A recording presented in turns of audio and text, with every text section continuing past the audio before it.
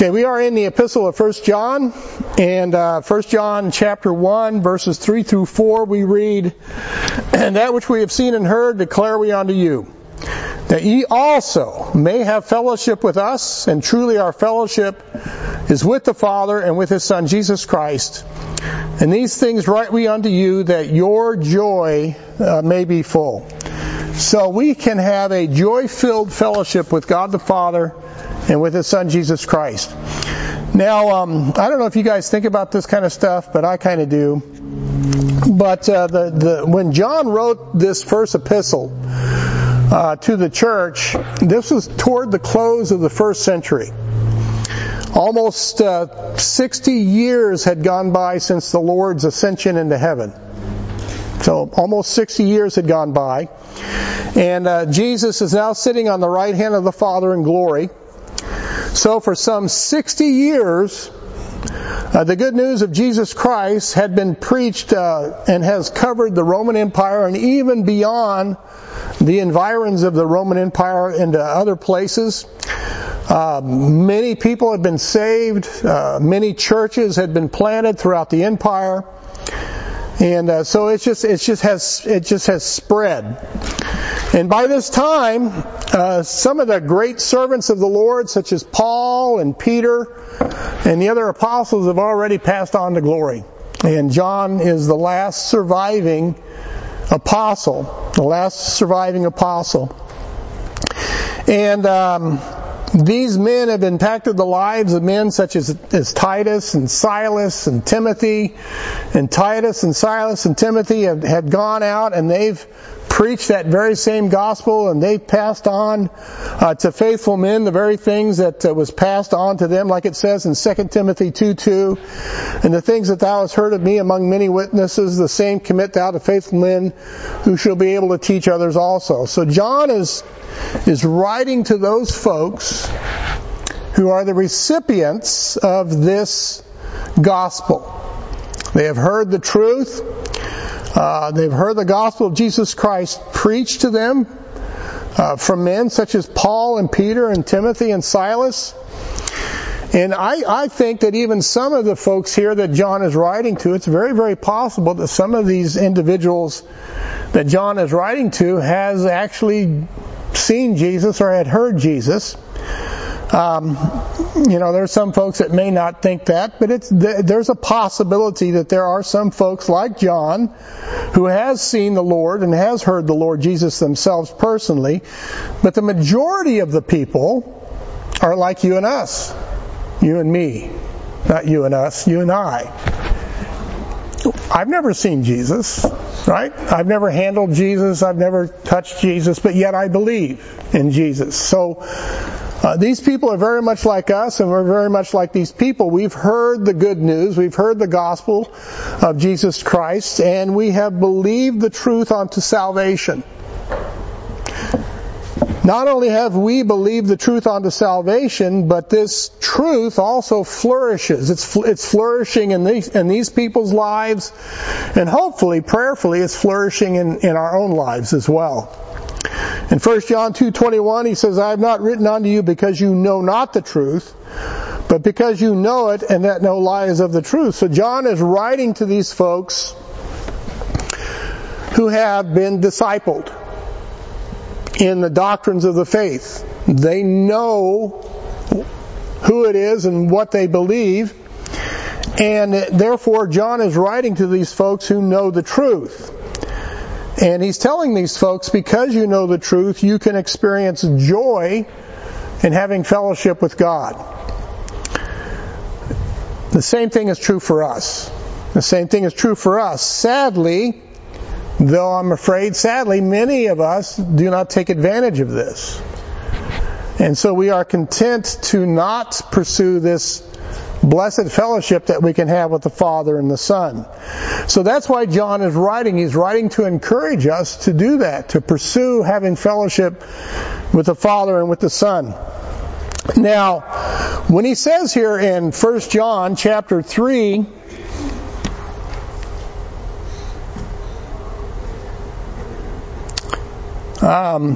about chapter 3. I'm sorry, not chapter 3. But when he's writing here, he's writing to these folks in 1 John 2:21, because you know the truth. That word "know" is kind of an interesting word. So on your worksheet, it's interesting to me that this word "know" encompasses everything that John had mentioned in the first 3 verses of chapter 1. Which is kind of neat if you stop and think about it. Because what John is saying was his, I hate to use the word experience, but what was John's experience can be our experience as well, in that we can fellowship with Jesus Christ. It refers to the assurances of what John wrote about when he wrote, "We have seen with our eyes, we have looked upon, and our hands have handled." Now, we may not see with our eyes, and we may not handle, and we may not look upon Jesus, but we can still have that fellowship. That's what he's saying. So on your worksheet, this knowing is the possessing of an intimate knowledge of the Word of life. Possessing of an intimate knowledge of the Word of life. And this intimacy is only made possible by being born of the Spirit unto salvation. John 3:6-7 says, "That which is born of the flesh is flesh, and that which is born of the Spirit is spirit. Marvel not that I said unto thee, ye must be born again." So if you are a born-again believer in Jesus Christ, this fellowship is yours to have with the Father. This fellowship is yours to have with the Father. So on your worksheet, this intimate knowledge of the truth of that eternal life is beyond the knowing of facts, but rather the very nature of this knowledge changes the hearts and minds of those who know the truth. Changes the hearts and minds of those who know the truth.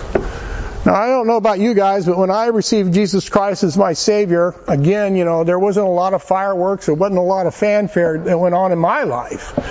And though we do hear of testimonies of folks who claim, that such things took place and all that kind of stuff, but I do know this for a fact, that when I received Jesus Christ as my Savior, a change did take place. A change in my attitude, a change in my thinking, a change in my priorities. Now, some of this may have been slow in coming, but that change had been initiated. That change had been initiated. And the more I read God's Word, the more this change took place. Does that make sense? Can you testify to that very same thing? Hopefully you can. If you're truly born again, you should be able to. And so it's more than just facts. It's more than just knowing. And what I am applying about facts is that one can know a lot about the Bible. I mean, they can become very skilled in knowing a lot about the Bible, but the sad thing is this, it's right back here behind Dina. That's okay. But the sad thing about it is that you can know a lot about the Bible, but you can never come to know the God of the Bible. And that's really a tragedy. That's really a tragedy. I remember when I was a brand new believer in the Lord, one of the verses that scared me was 2 Timothy 3:7, ever learning and never able to come to the knowledge of the truth. I mean, you can pursue in your learning, you can pursue your knowledge, but if you fail to come to know the author of the book, what good does that knowledge do you? It does you no good. And I've met men who can slice it and dice it and even Julian fry the Word of God intellectually, but they're as dead in the spirit as the lost men that they are. In fact, there was a fellow that I used to work with that was that way. Very intelligent man, extremely intelligent man. And he could talk the book, but he didn't have a clue. He didn't have a clue who the book was all about. Who the book was all about. I think later on in life he came to that realization, but for a long time it was all intellectual. It was all intellectual. This knowledge that we can have that John is writing about here is an intimacy that is a result of the new birth. It is a result of the new birth, like a child who runs to its parent. I watch my grandkids, and they run to mom and dad. I mean, there's that connection. Is there that connection with you and your Heavenly Father?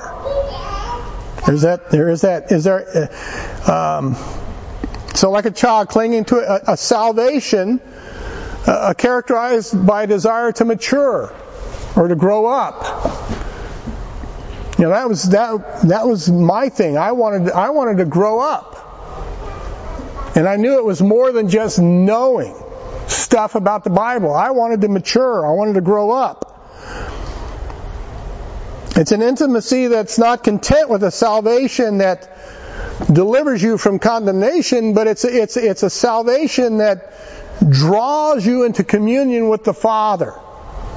That's what John is talking about here. Do you have that desire to be in communion with the Father? Is it there? Is it there? It's that seed sown in the soil of the heart that has been germinated by faith. It sends its roots deep into the soil of truth, and now it's reaching up for the sun. It's reaching up for the sun. It wants to reach up toward the sun. Is there that desire in one's heart? So on your worksheet, those who know it have not just placed their very soul's safekeeping in that truth, but that truth is proved out in the life of the believer.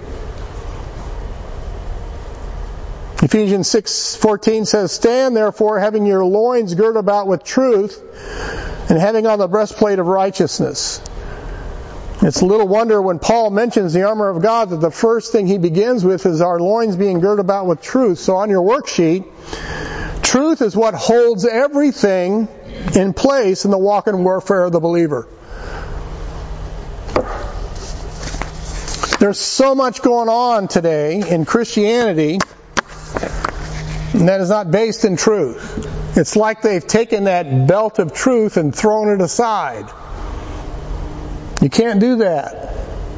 You can't do that.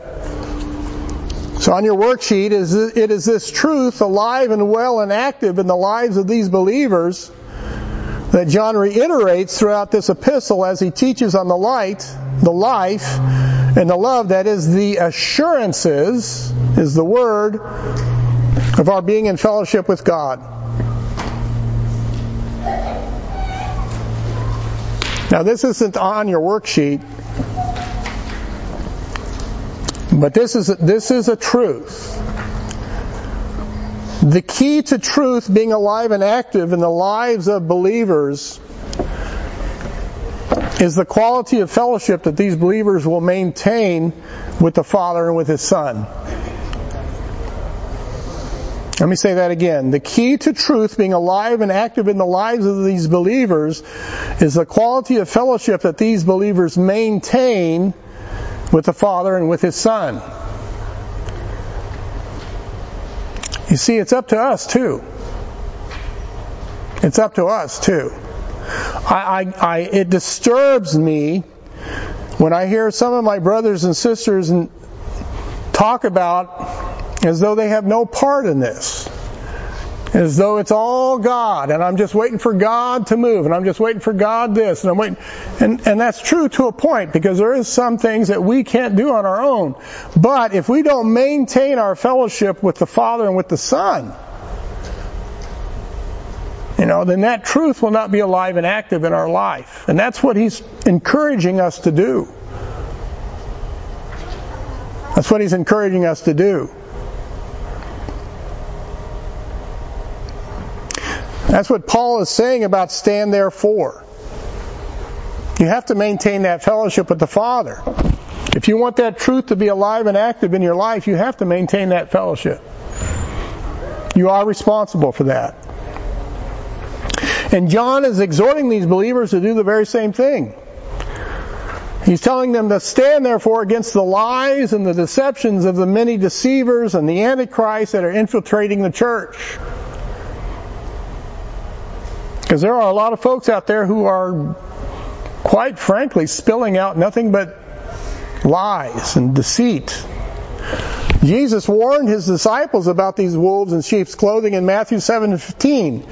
He says, "Beware of false prophets which come to you in sheep's clothing, but inwardly they are ravening wolves." I think that's one of the signs of the end times, is these ravening wolves are going to start becoming more and more prevalent. The Apostle Paul gave warning as well in Acts 20:29. He says, "For I know this, that after my departing shall grievous wolves enter in among you, not sparing the flock. Also of your own selves shall men arise, speaking perverse things to draw away disciples after them."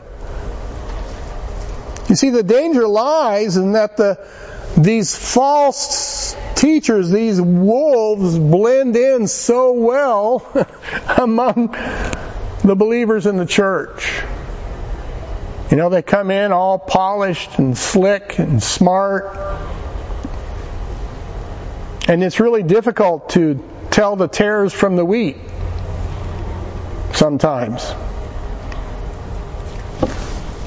John writes to the believers with the purpose of assuring them that they can have fellowship with the Father and with His Son Jesus Christ, but there is a threat to our fellowship. And I believe this threat has just been compounded, especially in our own days, because of the Laodicean church age that we live in. I don't know if you've heard Brian say this, but I remember saying it in a church that I used to attend. The saying was, "We want to be Philadelphian believers in the Laodicean church age." In other words, we want a heart like the Philadelphian believers. It's hot toward God and not lukewarm.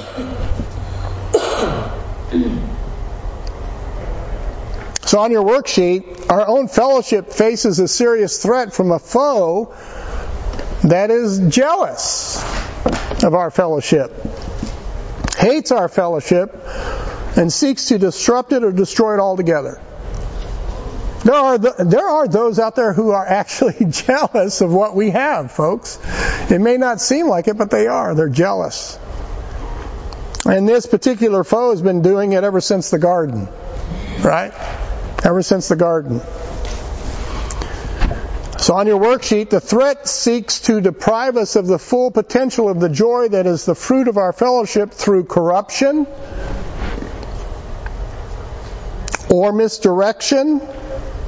Get us focused on things that we shouldn't be focused on. And even seeking to destroy our fellowship, creating schisms in the body. But the enemy seeks only to steal and to destroy. So corruption, misdirection, schisms. John 10:10, "The thief cometh not, but for to steal and to kill and to destroy." Jesus says, "I am come that they might have life, and that they might have it more abundantly."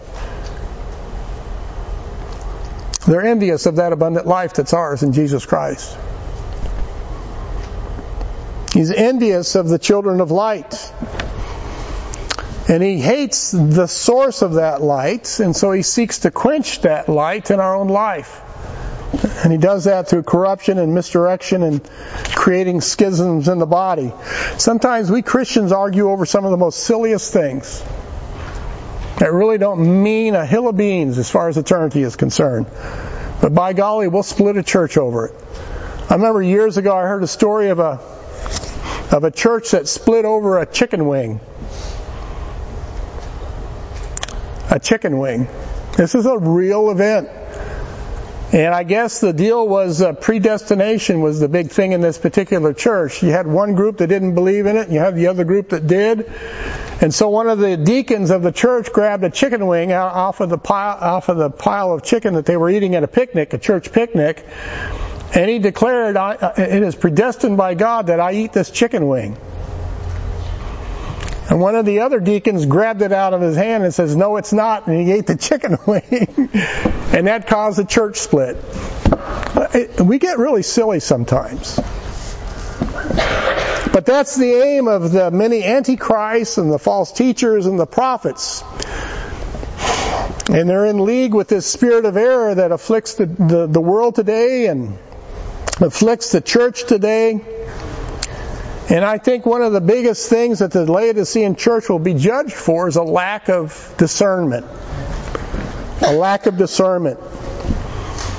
In Revelation 3:18 it says, I counsel thee to buy of me gold, tried in the fire, that thou mayest be rich, and white raiment, that thou mayest be clothed, and that the shame of thy nakedness do not appear, and anoint thine eyes with eye salve, that thou mayest see. You know, we need to see. We need to keep our eyes open. Did you guys get moved? Yes. Did you get totally moved? No problem. Oh. Did you get totally moved, or is still? Yeah, no, everything is out. We're okay, good. It's not put away yet. Yeah. You'll be living out of boxes for a while.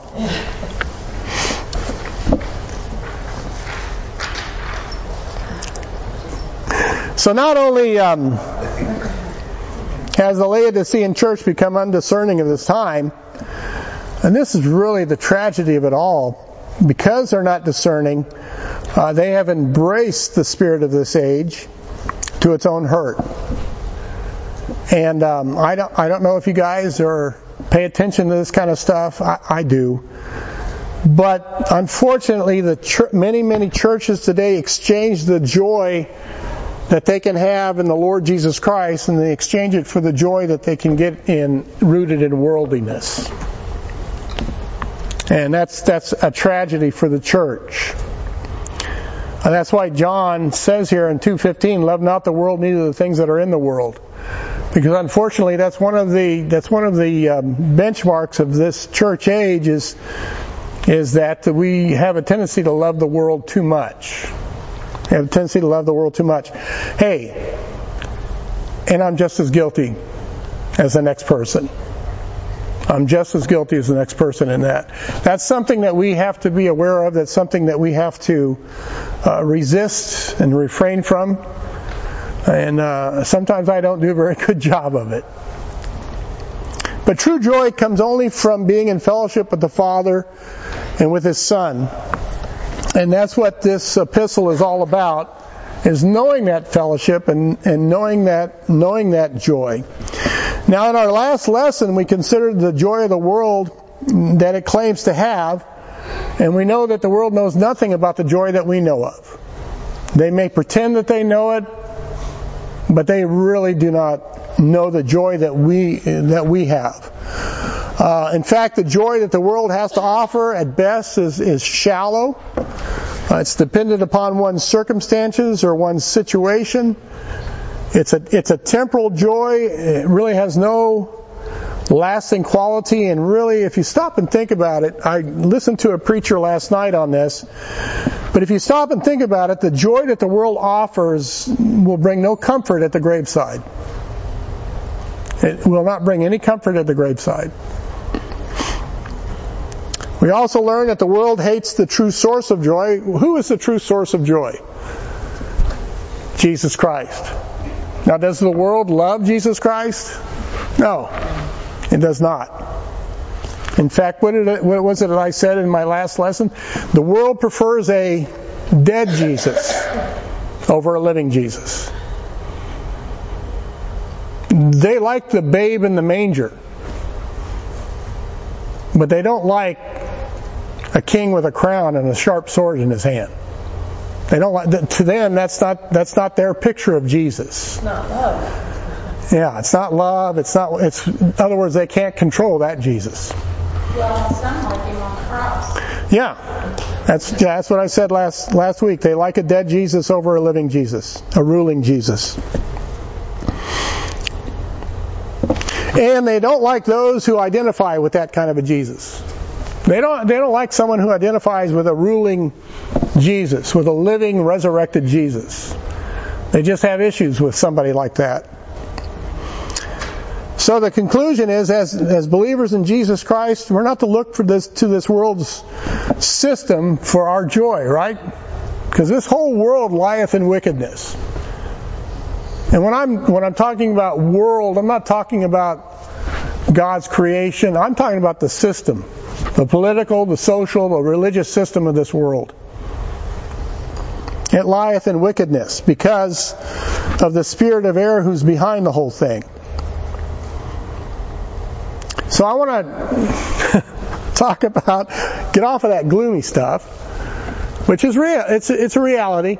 It's something we cannot ignore, something we should not sweep under the carpet. But what I want to talk about is the joy that we as believers can have and can enjoy and experience in having fellowship with the Father and with the Son. That's what he says here in 1 John 3 through 4.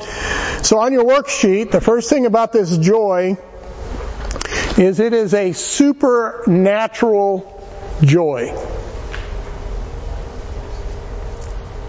It's a supernatural joy. So on your study guide, it is a supernatural joy because the source of this joy is beyond what this world knows of or ever can experience. So it would be the word beyond. It's well out of the realm of this worldly system. I know you guys are familiar with this verse, 1 Corinthians chapter 2, verse 14. But the natural man receiveth not the things of the Spirit of God, for they are foolishness unto him, neither can he know them, because they are spiritually discerned. So right there, it's way beyond the capability of unregenerate man to comprehend, understand, get a handle on, even know what we're talking about. Now, Paul does not blame the natural man for his inability to receive the things of God. He's just simply making an assessment, an accurate assessment of a lost man, of an unregenerate man. Unregenerate man is limited, is very, very limited in regards to those things that we know and we experience and we believe in. I mean, how many times have you heard Brian teach that when he would read the Word of God, it didn't make any sense to him, but when he received Christ as his Savior, all of a sudden it was like somebody flipped the light on. I can testify to the same thing, and I hope you guys can testify to the same thing. You know, when I first read the Bible as a lost man, it scared me. It did. It terrified me. The very first book that I ever read out of the Bible was the book of Revelations. Yeah. Light reading. Yeah. Well, the fellow who was witnessing to me at TWA says, well, check out the book of Revelations. I said, well, where's it at? And he says, it's the last book in the Bible. So I read it. Absolutely terrified me. I said, oh me, oh my. I remember asking you why you were starting that. Does he do that with all books, or read the end? Man is a spiritual being. Okay, even your hardest of atheists will recognize this about man, that there is a spiritual aspect to us. But man's spirit, in its unregenerate state, is just simply incapable of knowing God intimately like we as born-again children of God can know God intimately. It's just not there. It's just not there. Only a born-again believer is able to call out Abba, Father in truth, because the Spirit of God dwells within them. Okay? Now, an unregenerate man, he could say Abba, Father all he wants, but there's no truth there. There's no truth there. Romans 8:15 says, for ye have not received the spirit of bondage again to fear, but ye have received the spirit of adoption, whereby we cry, Abba, Father. The Spirit itself beareth witness with our spirit, capital S, little s, or lowercase s, that we are the children of God. It's because of the Spirit, capital S, making our spirit, lowercase s, alive unto God. That's why we cry out, Abba, Father. The unregenerate man does not have the capital S Spirit dwelling within them. So they can't cry out, Abba, Father. They simply cannot do it. This is that unction and anointing that John writes about in 1 John 2:20. But you have an unction from the Holy One, and you know all things. I know God because God dwells within me. 1 John 2:27, but the anointing which ye have received of him abideth in you. And you need not that any man teach you, but as the same anointing teacheth you of all things, and is truth, and is no lie, and even hath taught you, you shall abide in him. I know that I am saved because I have him within me. There's that intimate knowledge of his presence in my life. I was aware of this even before I knew anything about what the Bible said about it. Later on, when I started studying the Word of God and realized, I'm sealed unto the day of redemption, I started learning all of these things about what took place. But when I got saved, I knew there was a difference. There was awareness of God like there never was before. It may have been a very dim awareness, but it was there. And it just grew. And this anointing or unction, this is not some special anointing or unction that sets a particular teacher or preacher aside that gives them some sort of diplomatic immunity from being called out for their false teaching, right? And I've heard that claimed by some of the biggest heretics on the planet. When people call them out for their heresy and they throw this verse out there that you shouldn't touch the anointed. Baloney. If you're full of hot air, I'm going to touch you all over the place. But this is true of every born-again believer in Jesus Christ. I don't care what level or what stage of your maturity you are spiritually. It's true of every one of us. We all have this unction. We all have this anointing of the Spirit. We all have the Spirit of Christ dwelling within us. Because we're all part of the family of God. We're all part of the household of God. So, yes, ma'am. Are there levels of anointing? Levels of anointing. I mean, say, do you have more anointing than I do because you're the teacher of the class, or because you know the Bible more? Or... I don't know if there's levels of anointing, right? There are gifts of the Spirit. Sure. And if you receive a particular gift and you exercise that gift, and the Spirit of God's going to, help you exercise that gift. But as far as the anointing is concerned, I don't have any more of the Holy Spirit than you do, and you don't have any more of the Holy Spirit than I do. That's what I thought. Yeah. You hear... Yeah, you do. You hear a lot of that. That makes it sound like it's more... And that's foolishness. Yes, Ron? I think it bears mentioning the deeds and the doctrine of the Nicolaitans. Yeah. And because the deeds of the Nicolaitans was that there was a quote-unquote priest class. Yep. And a quote-unquote laity class. Exactly. And that is, Jesus hates that stuff. And that's not only true in the Roman Catholic Church. That's true in your Baptist churches. That's true in your charismatic churches. That's true in all churches. Because you get these people who are so full of themselves that they try to elevate themselves, just like what Juan's pointing out, and trying to make this separation. No, there's different, I don't know if levels, but you've got folks who are more mature than other folks. You've got folks that are exercising their gift. I don't know, all of that, but no. You have as much of the Spirit as I have. And vice versa. Okay? And there's false teachings out there that if you don't do this, yeah. you don't have anointing. Exactly. Yeah. So. Exactly. Yeah, that's that second blessing, which I'm going to touch on, and all that kind of stuff. Exactly. Yeah. So I think everybody's tracking. Okay. So yeah, so we all have this anointing, we all have this unction, we all have the Spirit of Christ living within us. That was true of every believer from the day of Pentecost in Acts chapter 2. Okay, and it will be true of every believer up to the time of the rapture. Okay, so that's just true of the church. That's one of those unique things about the Church of Jesus Christ, about the body of Christ, that just sets us aside or sets us apart from everything else. We're unique. We are unique.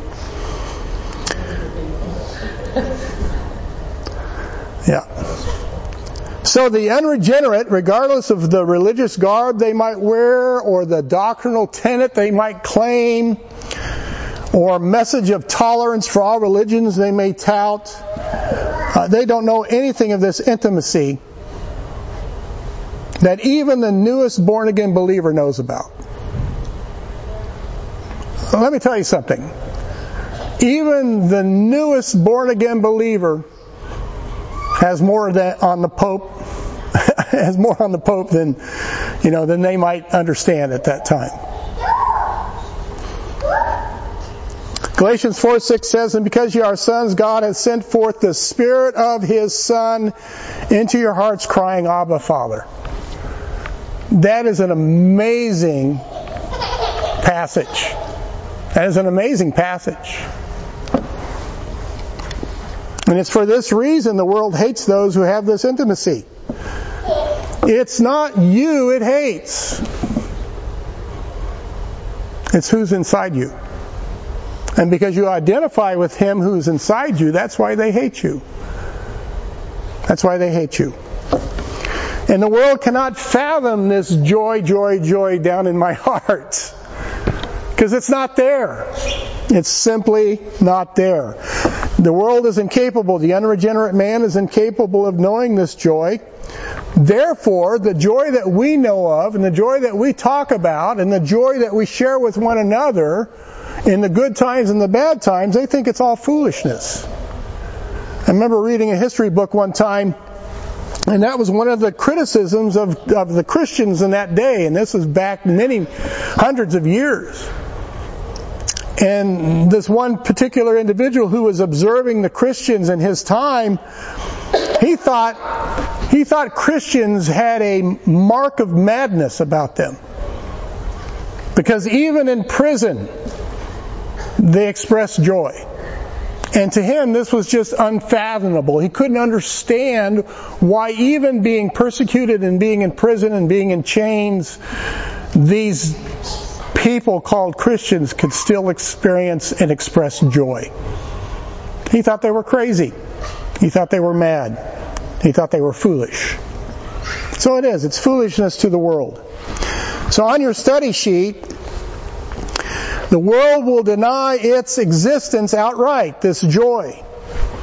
They'll deny it outright. Or it will attempt a cheap imitation of this joy through its religiosity and philosophies. Come on, guys. The season we're in right now, don't we see that going on right now? They're offering a cheap imitation. It's funny to me when they talk about the real meaning of Christmas. And when they talk about the real meaning of Christmas, it has nothing to do with Jesus Christ. Absolutely nothing to do with Jesus Christ. So on your study guide, the world acknowledges the spiritual side of man, but being that the spirit of lost man is separated from God, that's what it means by dead in trespasses in Ephesians 2:1. It does not mean, like your Calvinists, that it's inert. It's just separated from God. Okay? And I believe knows of the need of the spiritual aspect of man. So on your worksheet, the world seeks to offer its own solution to cater to the spiritual aspect through its various religions and spiritually sounding means of meditation and other mystic exercises. Check out Romans chapter 1. Romans chapter 1. It's interesting to me that modern Gnostics will move heaven and earth to ban the Bible and prayer and the gospel from schools, calling it intolerant or exclusive, or even it's foolish to believe in a risen Savior or a man that came claiming to be God in the flesh. But this world will open its doors to any other form of spirituality. What was it like before our own solution? Separated. As an example, and I know you guys are aware of this because we see it on television, meditation is viewed as a viable subject to be taught our children in school today. I've seen that on the news report in our own city. One advocate for teaching meditation in school, this is what he writes. He says, teaching children meditation at school will allow them to carry forward such benefits in which they feel more in control of their emotions and increasingly grounded when faced with inevitable internal and external obstacles, thereby gearing them for greater resilience in their academic careers and beyond. Sounds good, doesn't it? And like I said, I've seen this very thing on the news. Proverbs 18:2 says, a fool hath no delight in understanding, but that his heart may discover itself. And that's what meditation's all about. John 1:5 says, and the light shineth in darkness, and the darkness comprehended it not.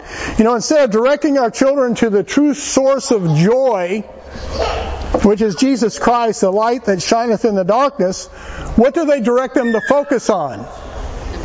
Yeah, they direct them to focus on self through meditation as the source of their joy and the source of their strength. And we live in a culture of self-affirmation and self-empowerment. And if you speak against this, or then you're denying someone. And in fact, in some cases, it's even considered as being abusive. You're being abusive. You see, the problem the world refuses to acknowledging is this. Without the Spirit of God dwelling within you, you don't have that light that you're looking for when you're looking within for your strength and for your joy. You know what is inside of an unregenerate man's heart? Darkness. Darkness.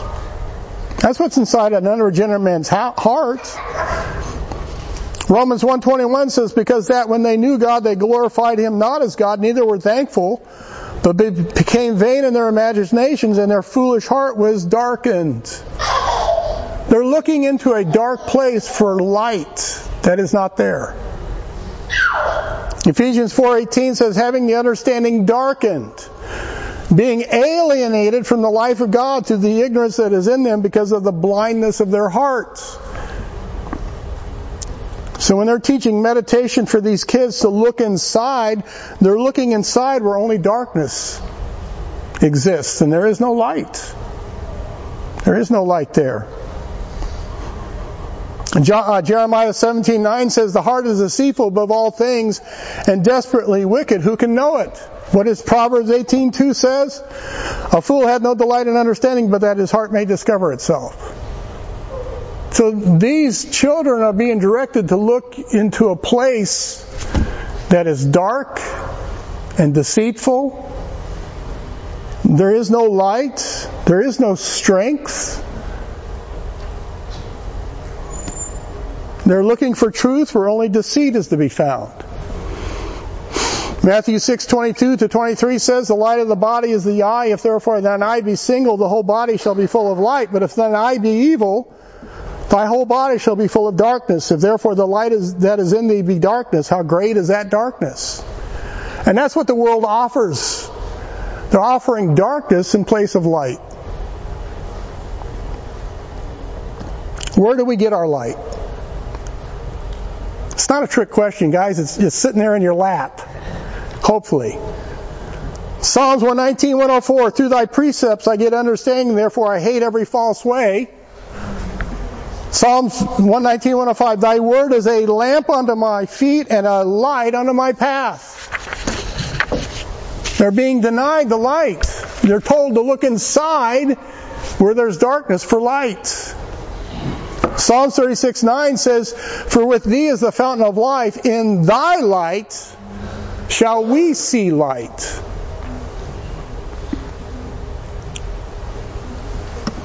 The Word of God provides both light and light for our eyes. But if men reject that light that God has provided them, then what other option is left to them? If you reject light, what other option is left? Darkness. Darkness.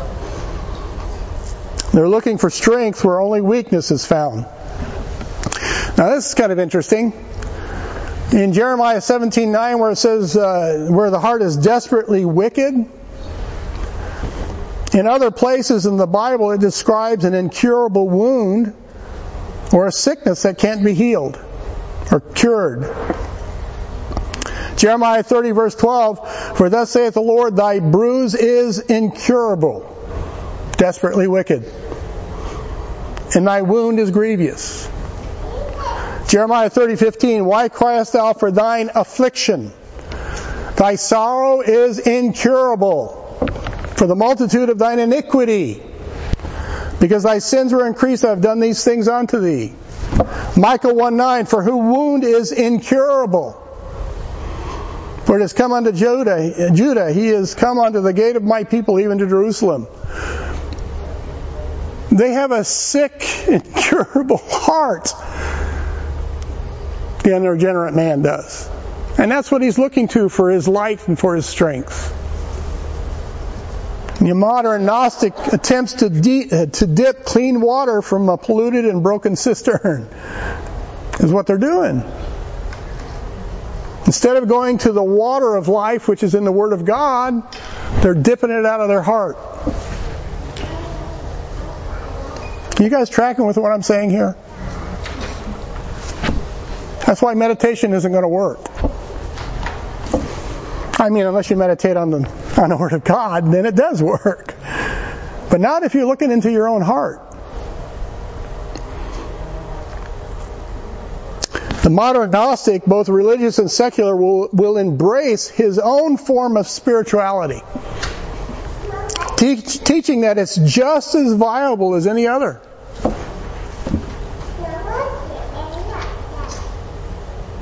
But when you talk to them about worshiping the one true God in spirit and truth, they look at you like you're some sort of idiot, or you're intolerant, or you're exclusive.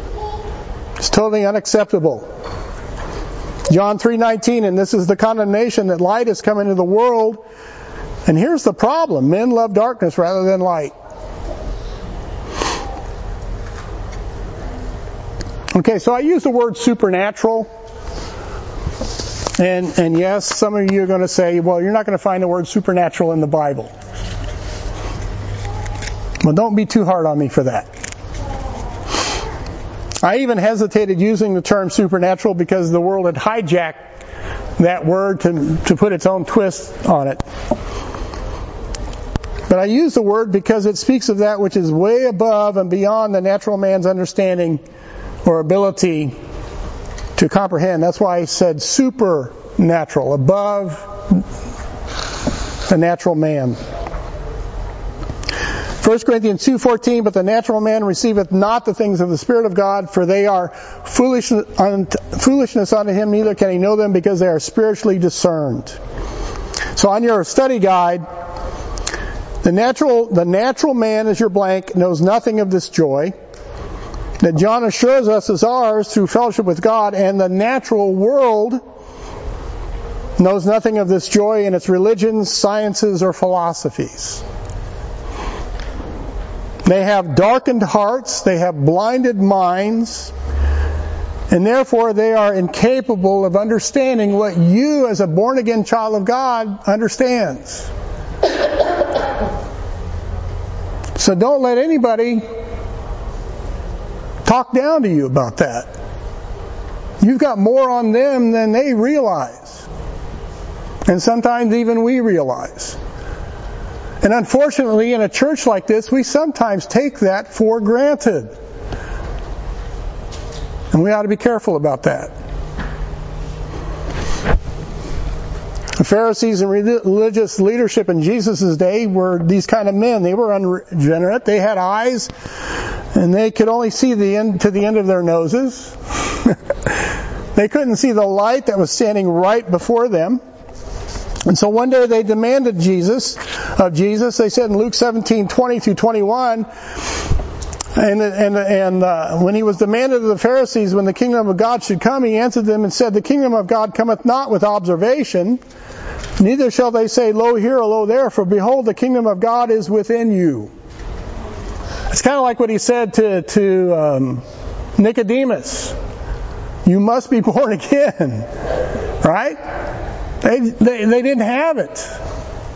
They didn't have it. Even the Apostle Paul, who himself was a Pharisee, He came to see what his Jewish brethren could not see. He said in Romans 14:17, "For the kingdom of God is not meat and drink, but righteousness and peace and joy in the Holy Ghost." If you pay attention to the religions of this world, that's exactly how they treat the kingdom, as though it's some sort of tangible something or other, meat and drink. So on your study guide, we who know the truth are no longer citizens of this earth, for we have been delivered from this world and its corruptions and have been translated into the kingdom of the Son through the new birth. Except a man be born again, he cannot see the kingdom of God.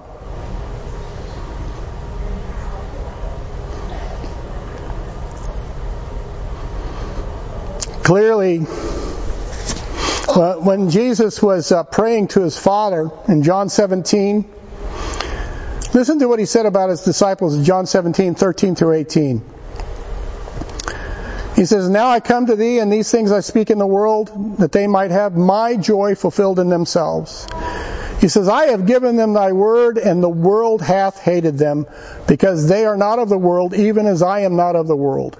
That's you and me right now, folks, whether you want to believe it or not. "I pray not that thou shouldest take them out of the world, but that thou shouldest keep them from evil." We've got a job still to do. That's why we're not taken out of the world. We got to get people into the lifeboats, like I mentioned last week. He says in verse 16, "They are not of the world, even as I am not of the world. Sanctify them through thy truth. Thy word is truth. As thou hast sent me into the world, even so have I also sent them into the world." We have a job to do. We have a job to do. And Jesus clearly says that they are not of the world, even as I am not of the world. And that's why the world doesn't get along with us. Because we operate under a different set of rules. We have a different priority. We're going by a different agenda. And we don't agree with theirs, or we shouldn't. So on your study guide, it is the word of life that is the difference maker. And the better we as God's people comprehend this and trust in His word, the fuller will be our joy and fellowship with God as we are sanctified from the world's influences upon our hearts and minds through the knowledge of His truth. I think sometimes that's the cause of our misery, is because we let the world influence us too much. But yet, this is the vantage point that we have over the world that God has given to His kids, His children to live by. 1 John 4:4 says, Ye are of God, little children, have overcome them, because greater is He that is in you than he that is in the world. That's a big vantage point that we have over the world system. Greater is He that is in us than he that is in the world. 1 John 5:4, For whatsoever is born of God overcometh the world. And this is the victory that overcometh the world, even our faith. Yeah, there may be times that we're down and out, but we are really the winners. It may not seem like it at some times, but we are. We're the victors because of Jesus Christ. Colossians 3:1-3, If ye then be risen with Christ, seek those things which are above, where Christ sitteth on the right hand of God. Set your affection on things above, not on things on the earth. For ye are dead, and your life is hid with Christ in God. Where is your affection set on? That's a big deal. Now, there's nothing mysterious or mystical or magical. That's what your false teachers want to tell you. This is just plain Bible. Just plain Bible. Colossians 2:6-7, As ye have therefore received Christ Jesus the Lord, so walk ye in Him. How did you receive Jesus? By faith? Walk by faith. Rooted and built up in Him, established in the faith as ye have been taught. as you've been taught. This is the realm and reality of the new creature in Christ. This is where the born-again believer in God lives. This is their strength. This is their joy. This is the difference maker in the believer's life. This is what we have over the unregenerate. Faith in the living Word and faith in the written Word, that's the solid ground that we walk on, and everybody else is trudging through sand.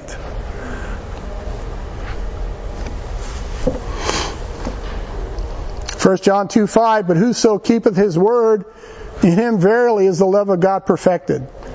Hereby know we that we are in him. He that saith he abideth in him ought himself also so to walk, even as he walked. You want to experience joy in your life? Walk like Jesus walked. An intimate, close fellowship with the Father. In obedience to His will. That's your strength, that's your joy. That's your strength, and that's your joy. And this is something that the natural man has no clue about. This is something the natural man has no clue about. So your joy comes from walking in the light as He is in the light. Your strength comes from walking in the light as He is in the light. Don't look inside your heart. Go to the Word of God and trust in it. Amen? All right, I'm going to have to stop right there. Father in heaven, we thank you, Lord God, that we indeed are a peculiar people. And we know that we are a peculiar people because